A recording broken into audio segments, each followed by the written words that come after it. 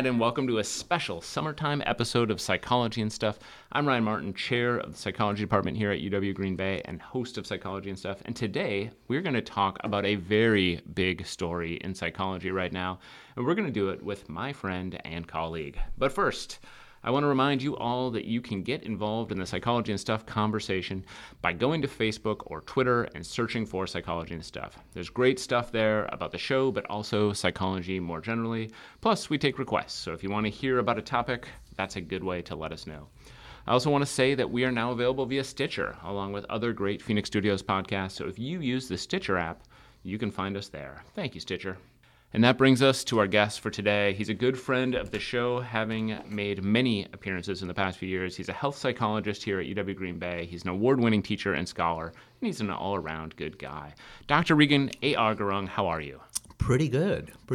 Yeah. This is great time to talk about this stuff. Yeah, let's do it because some big news has broken recently. In fact, I think news that a lot of, my sense is a lot of intro psychology teachers have been talking about nationally. And I know you've been doing some talks over the summer and working with a lot of intro teachers.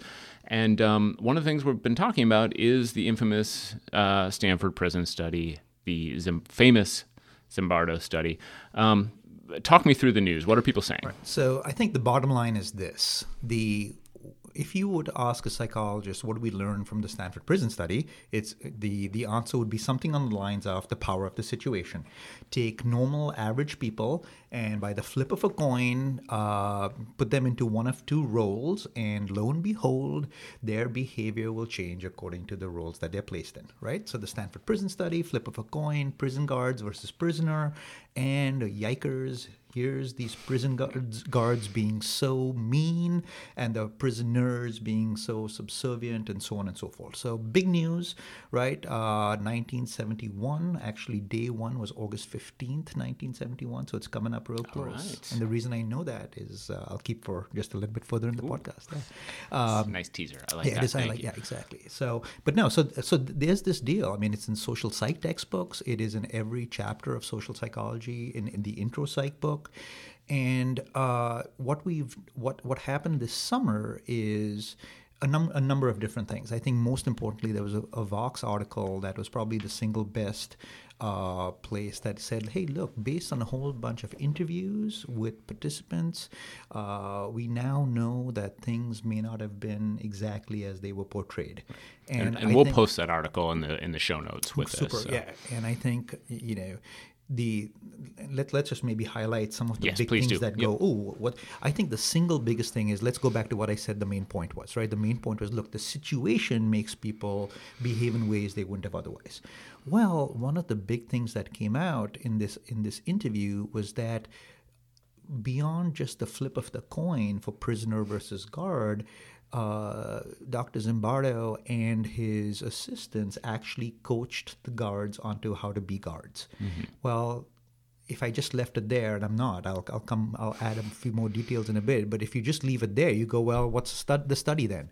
Right. What do you mean they were like that because of the situation? He coached them how to be guards. End of story. So that's a big reason that was a problem. I think there were other little things that made this a sexy story, as it were. For example, one of his assistants apparently was an undergraduate in his class who actually proposed the rudiments of the Stanford prison study. Mm-hmm. And I know I didn't know that until the article, and thought, that's sort of cool. And that's something that Zimbardo acknowledges. I want to say that, so we talked about this, we've talked about this study a couple times. So listeners, if you're not really familiar, go back to some previous episodes. After we watched the movie. And then we interviewed also later than that, Derek Jeffries, who is a religious studies professor on campus, to talk about it. He actually sent me some stuff in preparation for this episode as well. So thank you, Derek. But one of the things I remember from that discussion is actually Zimbardo isn't the first author on this study. No. In fact, I think he might be third, that there are two, I think, students who worked on this. Right. So there's the second point, right? If you take a look at it, and if we all say, hey, where do we get our knowledge from? It's peer-reviewed publications. And if you actually take a look at the very first place the Stanford prison study is mentioned, it's in the report to the Naval Academy. Right. Right. So that's something else that came up. So let's enumerate a few of the reasons people are so up in arms, right? So number one, the guards were actually coached, right? Is the claim, is the alleged claim. Number two, hey, why didn't you publish it in a mainstream peer-reviewed journal first? Number three is the notion that perhaps the prisoner who had a breakdown, faked it, right? And so on and so forth. But I think those are the three big ones that I keep seeing over and over again. And I think that's one of the big reasons now that the field is abuzz going, oh, what actually happened in the Stanford Prison Study? Well, let's talk about both of the points 2 and point 3 quick. So I'm going to actually start with point 3, the prisoner who had the breakdown. This is a pretty famous. My hunch is that if you study psychology at all, you've heard this breakdown because there's audio of him essentially screaming, "I'm breaking up inside! I'm breaking up inside!" Very good. Yes. End quote. So, yep, that's exactly right. So you may think that we just played a recording, but no, that was Regan Garung doing his impression. But yeah, his whole "I'm burning up inside, I'm breaking up inside, I'm all, I think, effed up," he says. That's right. I was just going to say, you don't need to bleep off anything. I left that part out. Right. Yeah.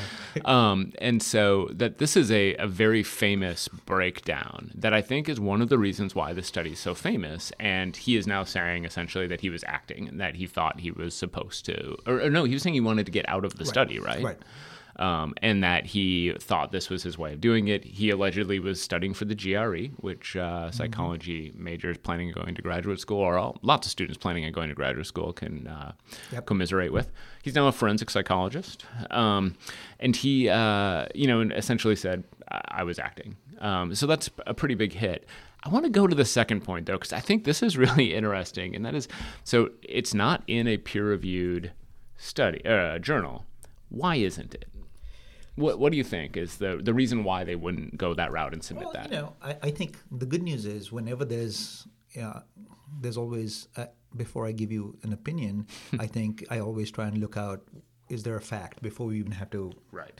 And Zimbardo himself, in response to the three things I just mentioned, came up with some responses. So let me go with his response. Okay, perfect. And we'll see whether we need to go beyond that. And he quite simply says, look, that's where I got a lot of funding from. That's where I put my report first. Okay. Now,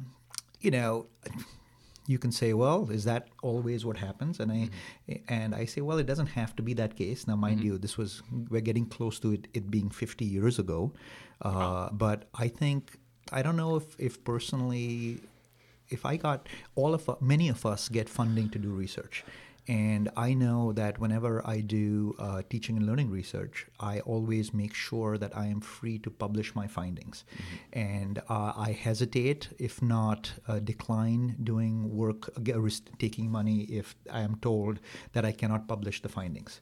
Right? And mind you, some publishers have said to me, nope, we'll give you a grant, but we have to see the findings first. And it's one thing to say, see the findings, sure, if you want, but don't keep them back. Right. So I can buy that story, that's where the funding came from. So it was in their report. I'm not sure, and I don't know the dynamics, and he doesn't go into details about did he submit it simultaneously or because nothing would preclude that, And I would argue, so one of the reasons I asked the question is because I have, and I've made this argument before on this podcast, that I actually don't think this is that good a study, right? I think it's famous because it was controversial, and by controversial I mean unethical. And so I think the actual details, the story as told, right? So not even with this new information, I think we've got soft dependent variables. That is probably my biggest criticism, is that we don't have a real clear dependent variable, and that. So I've often wondered, would this be publishable? Would he have been able to find a peer-reviewed outlet for it at the time? Now, I'm certain he would tell me, yes, he could have. But we know that other scholars were skeptical of this work at the time. I mean, that some of the skepticism has been around for those 50 years. Absolutely. Well, I think, there's the notion of is science more robust today than it was 50 years ago? And I think the answer is an absolute yes. There are more people doing it. There are more journals. There's the bars to get in are different. I want to go to something else though that you mentioned. Quite honestly, the whole did the prisoner fake it or not? It's not that. That's not something that I get hung up on too much because.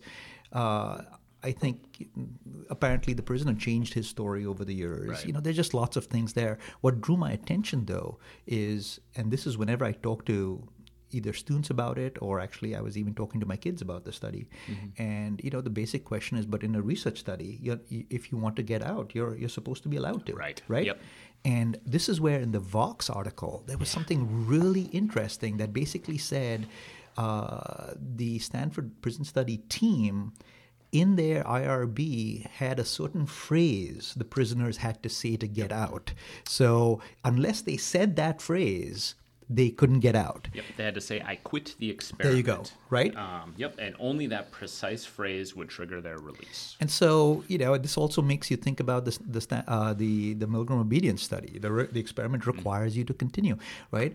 So there's this magic phrase that now, of course, supposedly it's in the consent form, and I've looked, and people who've looked at the consent form said it's not very clear if at all it's in there, and I haven't gone back and looked at that yet, right? But I think that's why I can see them wanting to get out and try whatever you can to get out.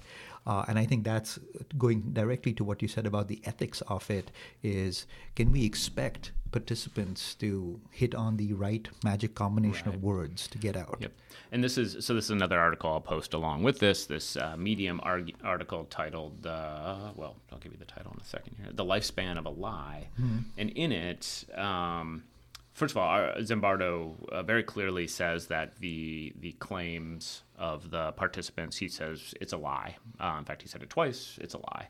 The faking. Yes, he said they were not faking, or said they're lying to claim they were faking. The interesting thing is they say the informed consent forms that Zimbardo's subject signed, which are available online from his own website, contain no mention of the phrase, "I quit the experiment." And so this is a study that people have long criticized on ethical lines, and it appears to there may be another complaint, essentially, right, if that phrase isn't in the consent form. So I want to broaden this out because this is one of, I would argue, and I'd be curious to see your thoughts, Regan, this is one of the three most famous studies, or I think arguably one of the three most famous studies in the history of psychology. Is that a fair Absolutely. argument? And it's not just mine. I've looked over lists. When I teach research methods, every year I look at what are the lists of the top 10, most famous and the most unethical, and this appears on both. Right. So, So to see if we have the same three, what would your three? Well, I think the Milgram study, this one, and the other ones. In terms of famous, I think the Asch conformity study. Yep. And I bet you we shared this one, the Bandura-Bobodol study. Right? These are huge. Now, and that would have been my third as well. So, and not just because we once got to have dinner without Bandura. That's right. That was something. Right. Was his dog Pepper? I don't remember his dog's name. The dog wasn't there, just to clarify. No, just to be clear. But we were at a restaurant in Chicago. He told us some good stories about how he was trying to work with his dog, Pepper, to do things. So it was Pepper. It was a fascinating, And Al, if you're listening, I'm sorry if I'm misremembering Pepper's name. Wow. But so we have this issue where in some of the other very famous studies in psychology have been under a lot of scrutiny recently. In fact, there was an article on, what did we say, Monday? Yes. So a week July ago. 16th? Yeah, a week ago in New York Times. Yeah, psychology itself is under scrutiny. We'll post this as well. It's by Benedict Carey.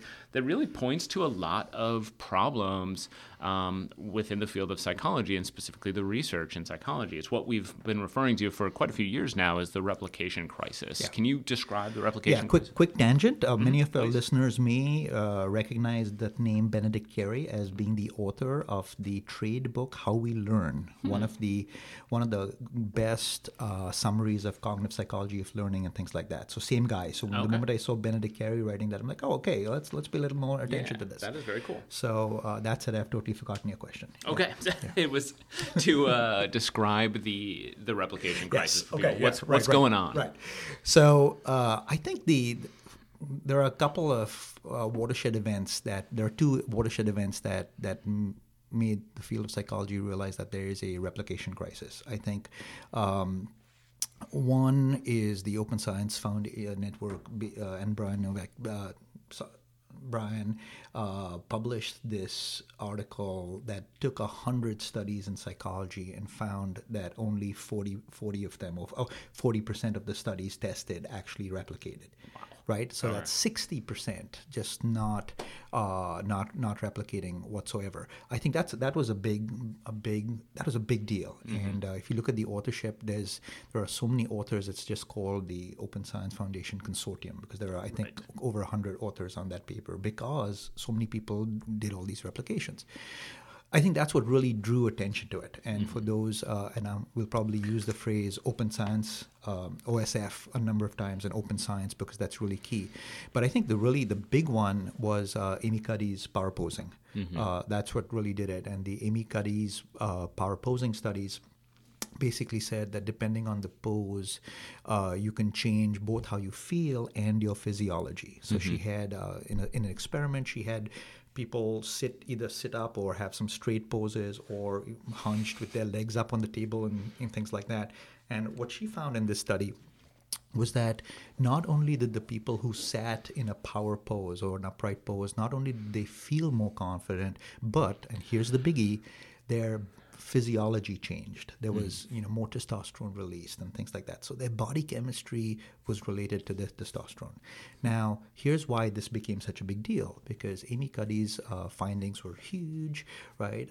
She did a TED Talk, which I believe is one of the top 3 TED Talks ever watched. It's over 1 million plus people. She got consulting gigs with companies, went in for big honorariums to do stuff, all the while trying to replicate this finding.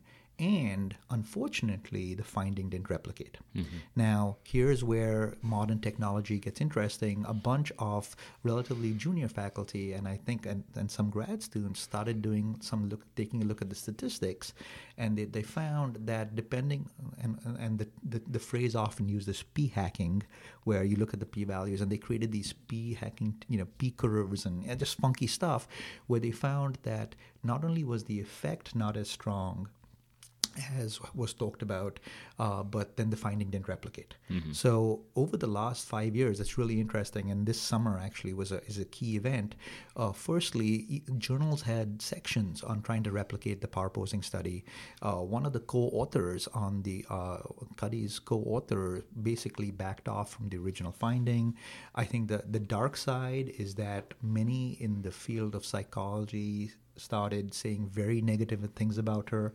I heard Amy Cuddy speak at MPA a couple of years ago. She said she received death threats. Right. She didn't want to leave her house. Not the way you should treat a scientist, by far.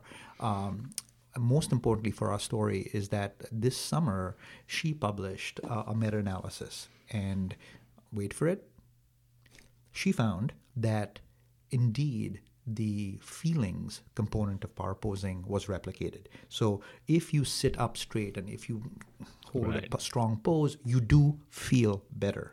Okay. But even in her meta-analysis, she could not replicate the biological neurochemistry finding. So that's consistent for the last 6 years, that biochemistry from the original study is not replicating, right? And I think those two things, that big study that said, hey, 60% don't replicate, and Amy Cuddy was then followed by some classic studies that apparently, are not replicating as well. So I want to clarify too, kind of what the reason for this is, or at least what the accusations are, because I don't think too many, there are probably some, I don't think too many people are accusing Cuddy or others of lying. Intentionally, though there may be some. I mean, it's certainly once you start filing death threats, there's probably more to it there. But I think a lot of what we're talking about is a flaw in the method or a flaw in the process. Is that a fair? Right, and I think Brian Nosek, that's basically what he's saying. He's saying, look, we got to look at our statistics better. Right. I think especially the term p-hacking is basically, I mean, one way to talk about it is not using the stats to to get the answer that you want. Right. And I think here are some key terms to throw out there. I mean, there's falsification and there's fabrication. I don't think anybody's saying that Amy Cuddy fabricated her results. Actually, I don't even think people are saying people are falsifying. She falsified her results. They're just saying, depending on how you look at your statistics, things may look a little bit different. And that's why, I like to think about the new statistics, even though these statistics are not new. But a big deal is instead of just the null hypothesis testing and looking at the p-value, you actually go and look at confidence intervals, you look at effect sizes. Right. Jeff Cummings wrote a great book in 2012 that really pushed for what he called the new statistics, even though these things are not new. Right. But I think that's going to make a difference. Right. Well, and not to get too into the world of statistics on this, but by definition, 1 in 20 significant articles is going to find a false positive, right? Right. And I think here's why, when you talk about the replication crisis and why it's a crisis, one of the big things that came up is part of the problem is the so-called publication bias. You're not going to get published if you have no findings, right? So how do you know that something's not? Yep. Yeah. You do the same study 20 times. One of those is going to find something, and then that's going to be the one that gets published, essentially. And here's where I can segue to my T-shirt, right? So for listeners out there, I chose my attire for today, and it's basically the outline of a Bigfoot, and it has the big phrase, "Don't stop believing." And I think this really struck me as something that's going on with science. The power posing, right, was evidence for the effect of power poses, but that it was then found to be not completely what it was, just like evidence for Bigfoot. But yet, people want to keep believing, right? Even though you go, wait a minute, but we've just disproven that part of evidence, but you don't remember that.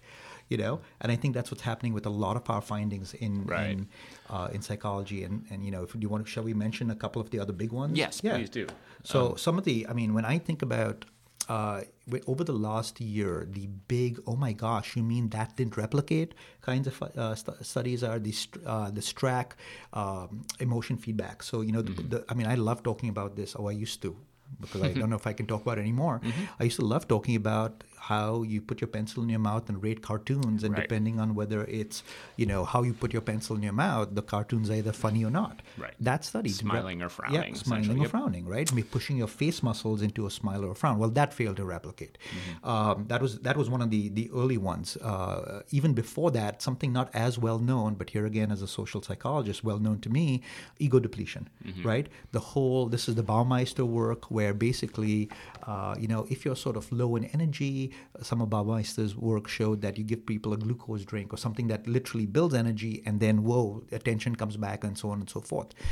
And he did some really funky studies on eat the cookie now, or, eat a cookie, and all that kind of stuff.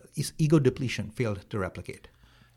I want to read a quote from a researcher there. So if I'm going to mispronounce this, but I'm guessing you will know. It's Michael Inslicht. Does that sound familiar? I can't do much better on that pronunciation. He wrote, this is an article in The Atlantic on the replication crisis. By the way, the author of that article is Ed Yong, who's given a bunch of great TED Talks. But he wrote, "To be clear, I'm in love with social psychology. I'm writing here because I'm still in love with social psychology.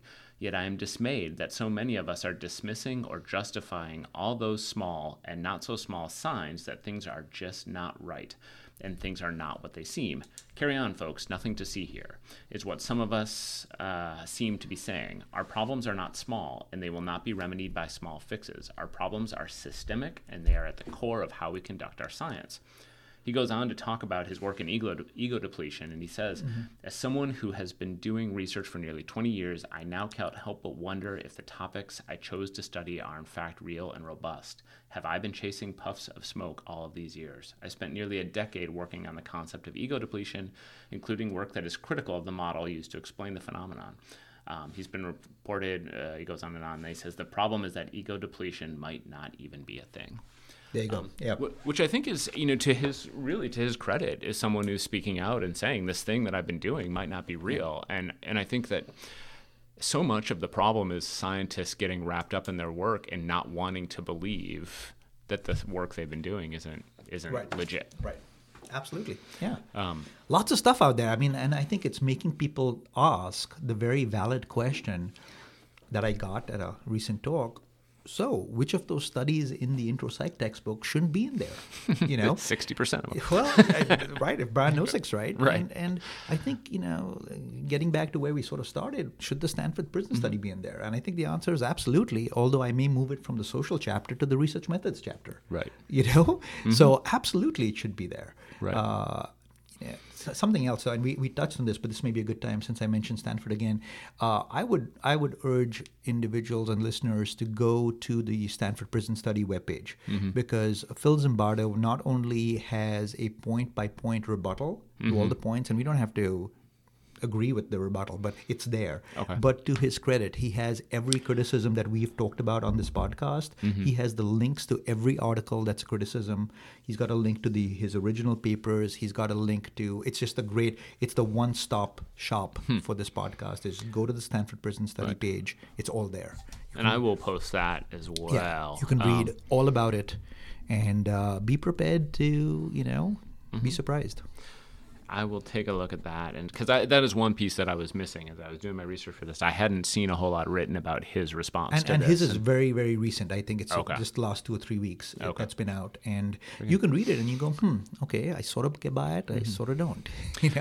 So some of this is the flaw of the scientific method or the way we're doing the scientific method. Some of this is probably fair to acknowledge that we're talking about some old studies and that human beings have changed over the last generation, right? And that may also be relevant. And I think so in actually that's a great nudge to say, well, is that happening now? And I think honestly, well, it's really easy to throw stuff at the Stanford Prison Study and the Milgram Obedience Study.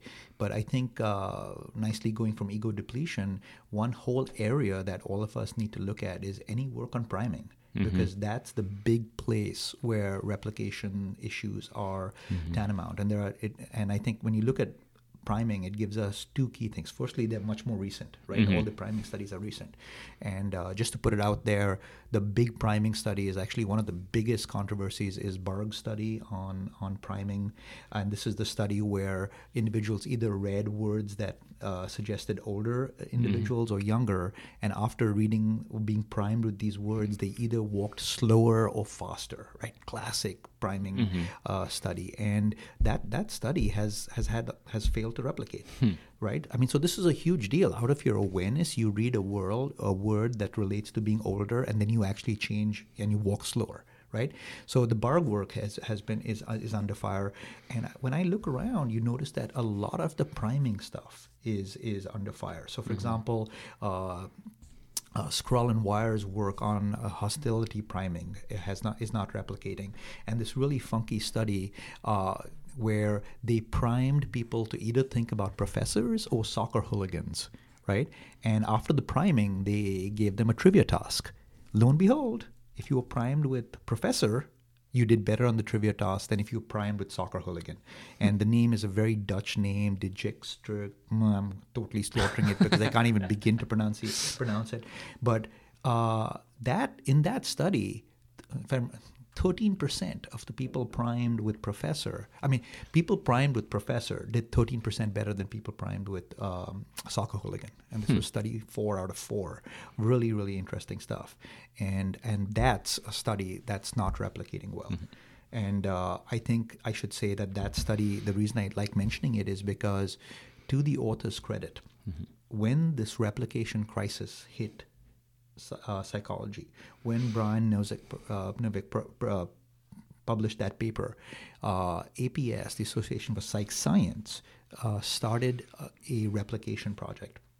And the authors of the Hooligan Professor study were the first to volunteer their study for replication tests. And what's very cool is that you had multiple labs using their protocol so that you could see whether you get findings or not. Yep. And what in clear evidence of the issue, remember I said 13% in the original study, the replication just showing at best 3% differences. And in some cases not significant. So, wow, that's an issue. Yep. Yeah. So it's that modern thing. And I think it's also, we are more statistically savvy now. And that's, I think, another part of the problem. Sample sizes, effect sizes, we're paying more attention to that. And when you pay more attention to that, it's actually no surprise that the priming studies, many of which are small sample sizes, small effects, are not replicating. So I want to talk in a moment about like what we can do. Like what are the next steps for the field? What should people take from this? But before we do, I think one of the things that I think is really interesting is people's tendency to continue to believe things that have been found that are no longer true, right? And I think where we could really, where we could really point the finger is the stuff on vaccinations, right? Very famous study comes out, absolutely. Has since been, first of all, never replicated, but also that original study was removed from the Lancet, the infamous Wakefield autism vaccination research.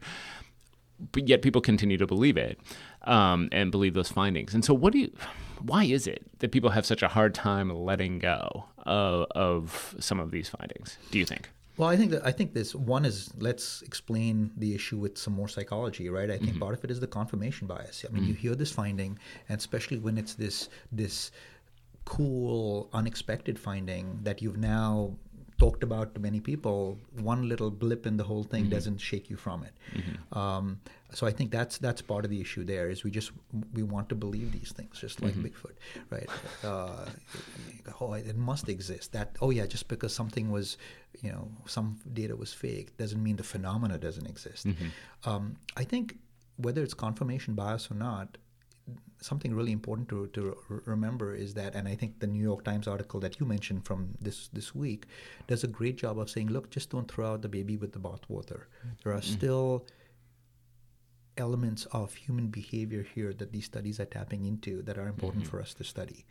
But I think it sort of comes back to this: we love novelty, and we want to confirm this bias that we have once we believe in something. So I'm curious, as an author, something that I hadn't necessarily thought of until just now, but as an author of textbooks, as you are, Regan, how do you handle this? I mean, this probably leads to a challenge as far as absolutely. Authorship and writing. Well, I think, and this is part of the solution, is we've got to trust the authors to really do their homework. In my health psychology book, actually, the fourth edition should roll off the press in the next month. Congratulations! Thank you. Yeah, there is a whole section on replication. In fact, I added an entire chapter on research methods to my health psych book because it is for exactly this reason. Right. And that sort of gets to what should we do. Be more savvy about research methods. Right. That's what you should do. Whether you are a student, a layperson, a faculty member, a teacher, be more savvy about research methods. So I actually added an entire chapter on research methods and a whole section on the replication crisis with what to watch for and things like that. So that's how I deal with it.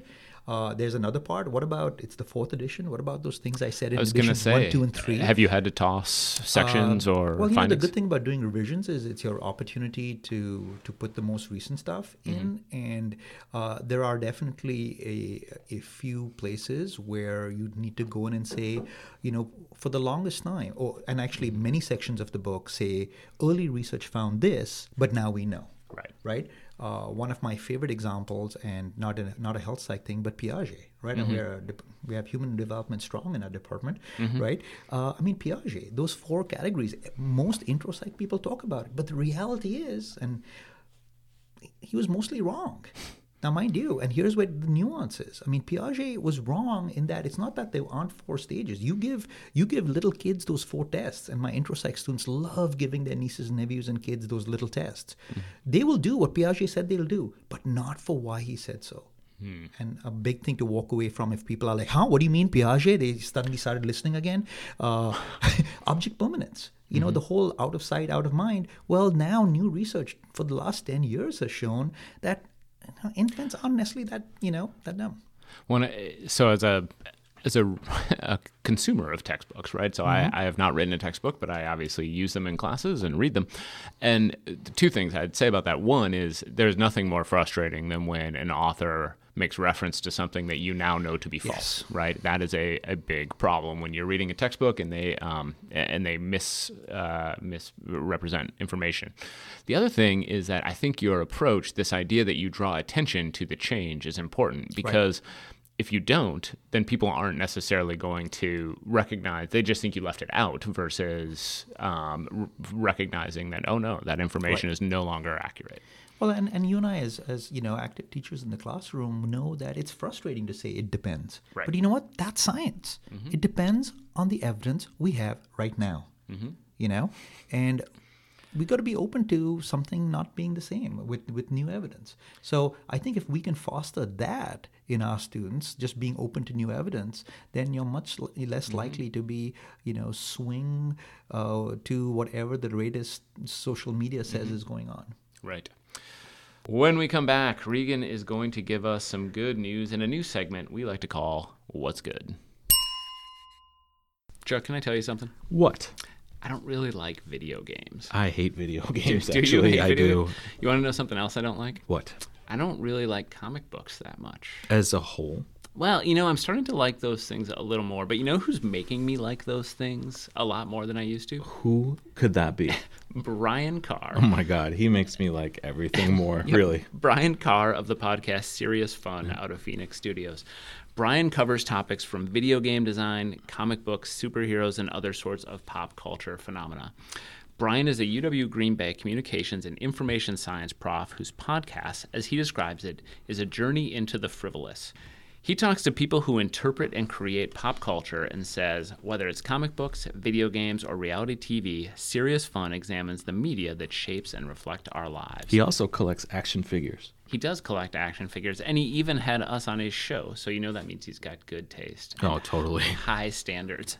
Otherwise, nobody would have been there. Right. I mean, please. Yeah, or maybe it's good taste and low standards. Yeah. You can find Serious Fun and other great Phoenix Studios podcasts at uwgb.edu/podcasts. All right, we are back. So tell me, Regan, what's good? All right. So great stuff. And this is in the category of what is the field doing about this, and what can we as teaching psychologists or even lay people know about this. There is something called, and I alluded to this previously, so I could hang on to it for now. There's something called the Registered Replication Reports, RRR. And this is the APS has put this on. American Psychological... the Association for Psychological Science, okay. APS. And the APS, so if you go Google Registered Replication Reports, you will see a list of major studies that are being replicated. And the way it works, it's very, very cool. It's all part of the Open Science OSF. And you go in there and you have a protocol for the study that's been approved by the original authors of the study, and then multiple labs all across the countryside and the world sign up to replicate that study with that protocol.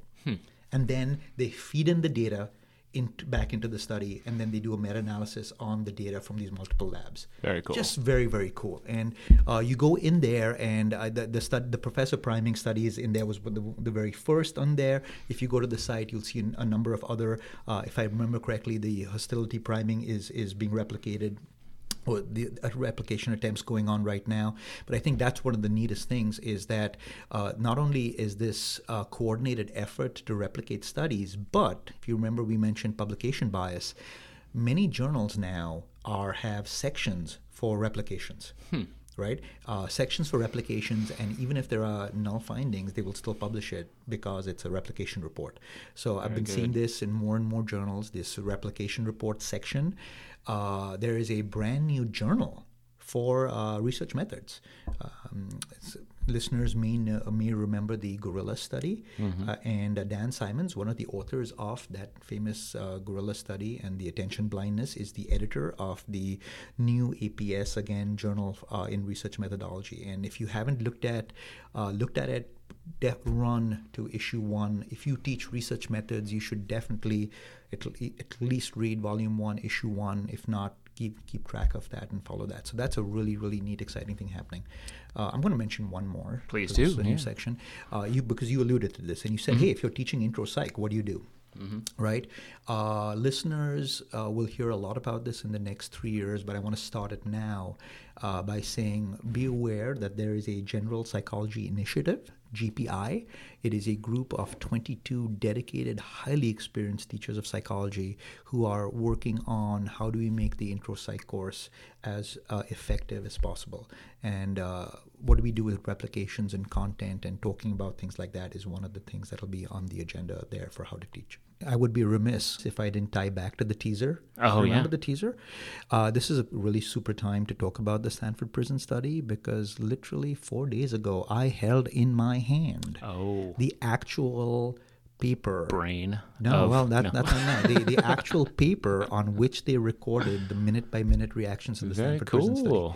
I saw a lot of pictures of this. You were someplace where there was lots of stuff? The National Museum of Psychology. So, hey, listeners, if you're even 3 hours of driving from Akron, Ohio, go to the National Museum of Psychology. All right. Because it was just the coolest thing, especially because of this controversy, to open up these things. And I'm like, oh my gosh, these are the actual logs of the Stanford Prison Study. Nice. And that's why I know it was August 15th, Sunday, August 15th, 9 a.m. All right.